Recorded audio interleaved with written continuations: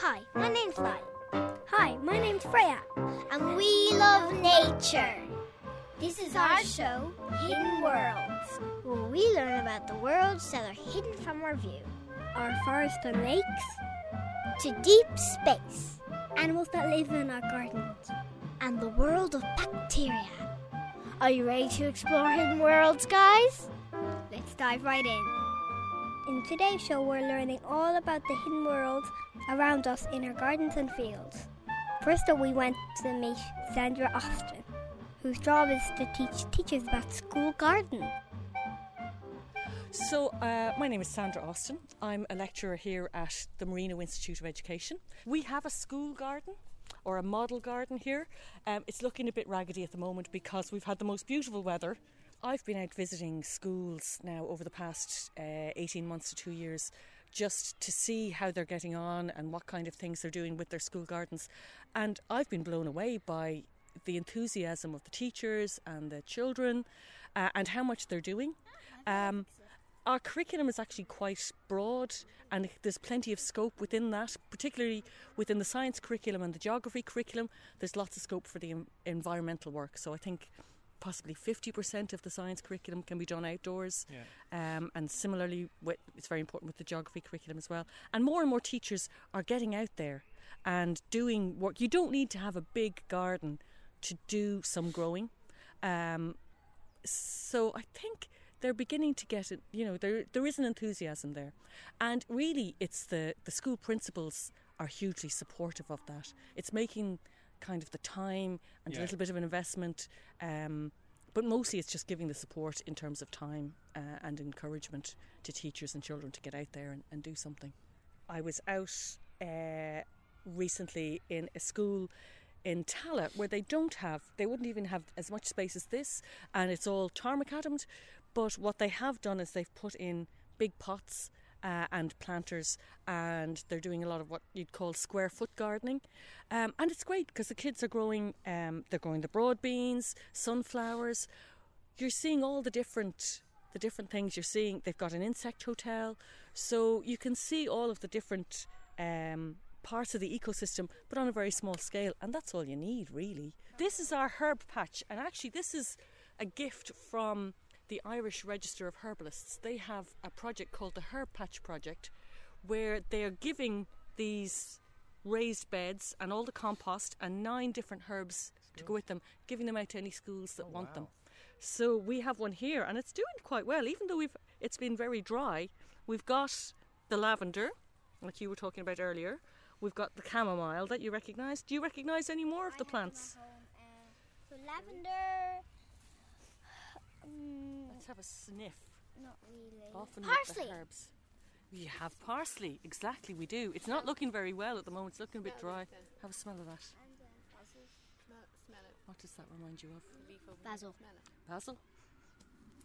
And lemon. Is it? It's kind of lemony. I think. Can I I think this is. Oh yeah. Here, I'll get another one. Get some fresh. It is kind of lemony. You're right. And that is something else that's quite lemony. What did that smell like to you? Some people say it reminds them of soap. What do you think? Bats. No, like the bat you wash in, not the real live bats. No, It smells like soapy, yeah. yeah, it's lemon balm. So you can make quite a nice tea with that. That was sage, but it's a bit shriveled and dried up now. But they always smell really nice. Herbs always have lots of aromatic oils in them that give them those lovely smell. Oh yeah, here, I'll get you a fresh one. That was so much fun. Next, we headed to the Bog of Allen, where we met Nuala Madigan, who taught us all about the hidden world of our bogs. Okay, well, have you ever seen the movie Ice Age? Yeah. Yeah, well, 10,000 years ago, Ireland was in the grips of an ice age. Are we in the grips of an ice age today?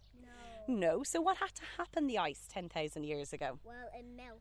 And what does ice turn to when it melts? Water. And that's the first stage of our bog formation. See this lake here in the middle of our wildlife gardens here? This represents what our bogs would have looked like 10,000 years ago. They were just these giant open water lakes. But what do you see in this lake today? Is it just all water?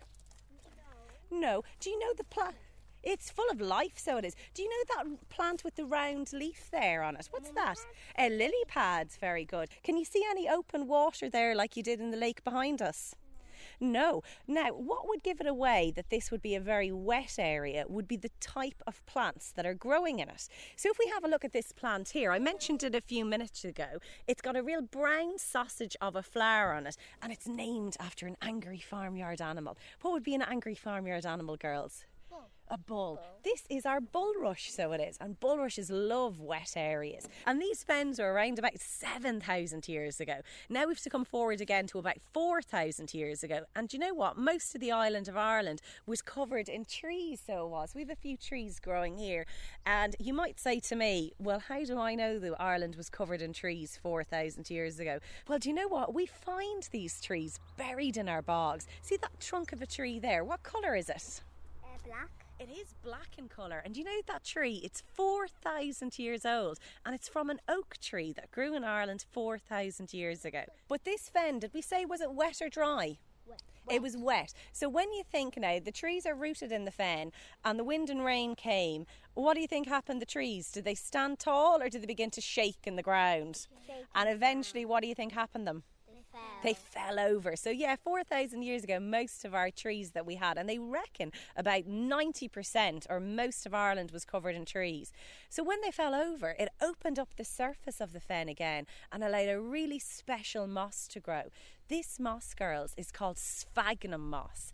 Now, sphagnum isn't an Irish name or it's not an English name. So how are we ever going to remember it? Well, I know an ice cream that sounds an awful lot like a sphagnum. What is it? What's the name of the ice cream that sounds an awful lot like a sphagnum? Magnums. So if you want to remember your bog building moss, think of that Magnum ice cream. Come on up here till we have a look and see what happened when this sphagnum moss began to grow. But sphagnum moss is really strong. It can carry up to 10 times its own weight in water. But the sphagnum moss, it grows upwards, so it does as well. So with its water holding capacity and the fact that it grows upwards, the sphagnum moss has been building our bogs for the past 4,000 years. And that's how we get what we know today here in the Midlands of Ireland of our raised bogs. So I suppose they get their name because the sphagnum moss has grown upwards and maybe they've become raised above the surrounding landscape, so it is. So really, other than time, because we do need 10,000 years, what are the only two things we need to build a bog? What's the first thing we needed at the end of the last ice age? Water. That was the first stage, so we go back to the lake stage. And ultimately, over the past 10,000 years, there's another thing that's filled up the lake, that fell over and then began to grow. Plants. It was plants that filled up the lake. Trees are plants and we find them buried in the bog. And of course, yeah, there you go. And sphagnum moss is a plant as well. So the only thing you need to build a bog is, I suppose, 10,000 years. You need lots of plants and you need a super lot of water as well. Now, these bogs are really special, so they are. And we're looking at one there straight in front of us. See the lovely one with the purple flower on it then? Yeah. Do you know what that plant is called? No. Well, it's actually a girl's name beginning with H. Could you guess a girl's name beginning with H? Hannah? Heather, you're spot on. Hannah was a good suggestion as well, but you're spot on, Heather. So this Heather, it loves the bog, so it is. And you remember earlier on, we talked about how years ago people would collect things from nature. So we talked about maybe collecting wild strawberries from along our roads, or you mentioned going to collect blackberries, and I mentioned then maybe about the cranberries growing on the bog. Years ago, you would have gone out to the bog and your mum or dad would have sent you out there because you would have collected heather. Now, you're not going to eat heather, but you had to make a kind of a tool that you'd use in the kitchen at home with this heather. Do you want to touch the heather plant there for me and tell me, is it a dry plant or a wet plant? Dry. It's a really dry plant, so it is. Now, again, we can go to the shops today and buy loads of items in the shop, but years ago people didn't have that. So what do you think you might have made with this dry heather plant? So you're going to the food. Not for eating, no. No, it's something that you'd use in the kitchen to keep it nice and tidy. Broom. A broom, very good. We were making a heather broom. So, of course, today we don't go down to the bog to collect the heather to make a broom. But years ago, we used to have to do that because, again, we didn't have the material. So people used an awful lot from the land years ago. So it's fantastic to see the heather here in the Wildlife Gardens today.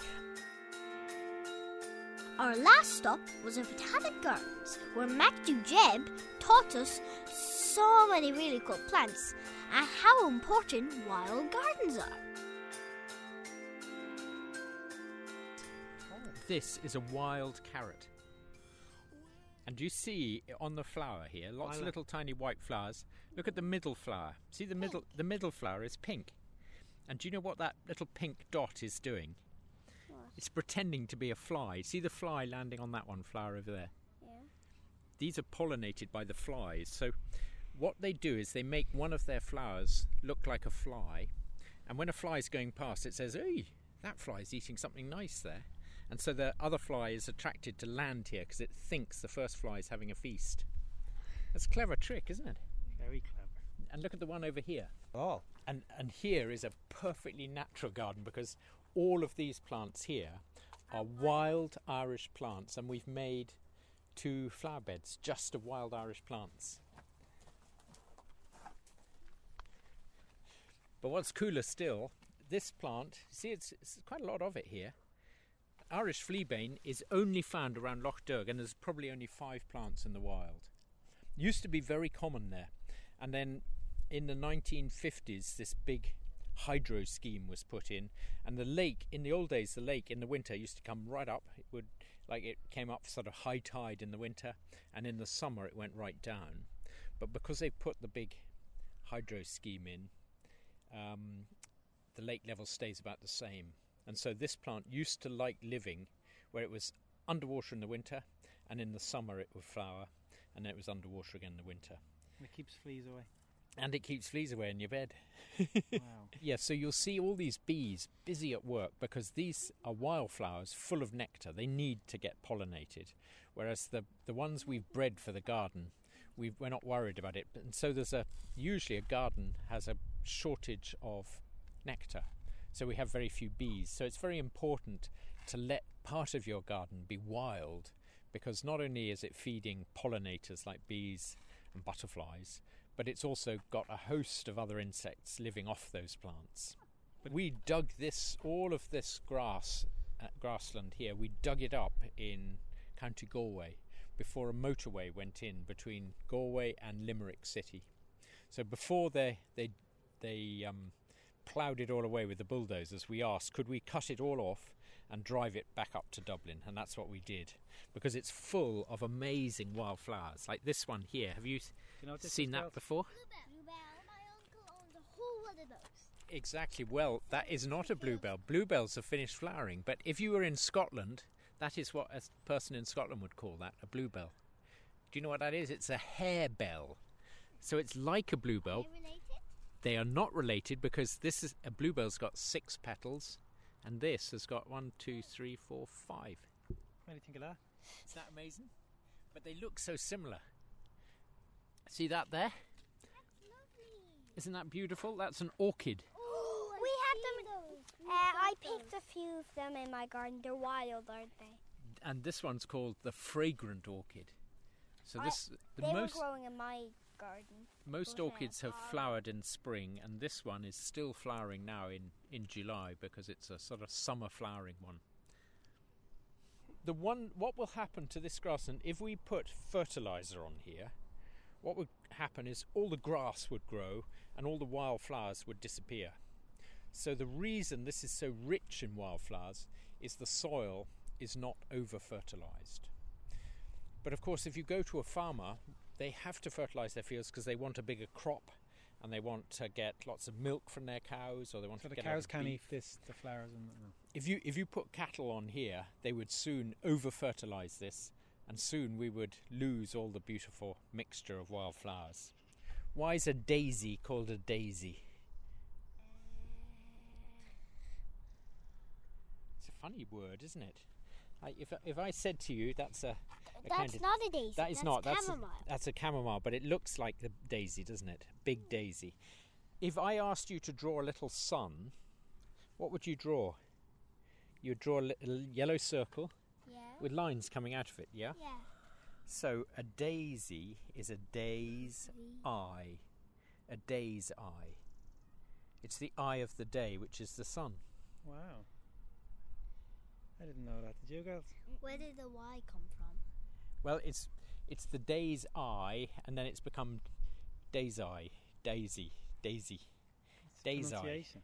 It's just the way it's said. So some plant names are very peculiar like that. Dandelion. That's. Do you know any French? Don, tooth. Don de lion, tooth of the lion. Don de lion, dandelion. So that's a French name for a plant, and then we've changed it in English into dandelion from don de lion. Wow. Isn't that odd?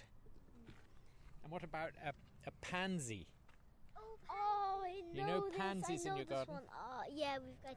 It's a French. Oh, I know it. It's a French word. Penser, to think. Yes. And it's thoughtful one. It's a little thinking flower because it's got a little face on its flower. It's thinking. That's what the French say about a pansy. There's so much more to your gardens than you think. Don't be afraid to let your garden go a little wild.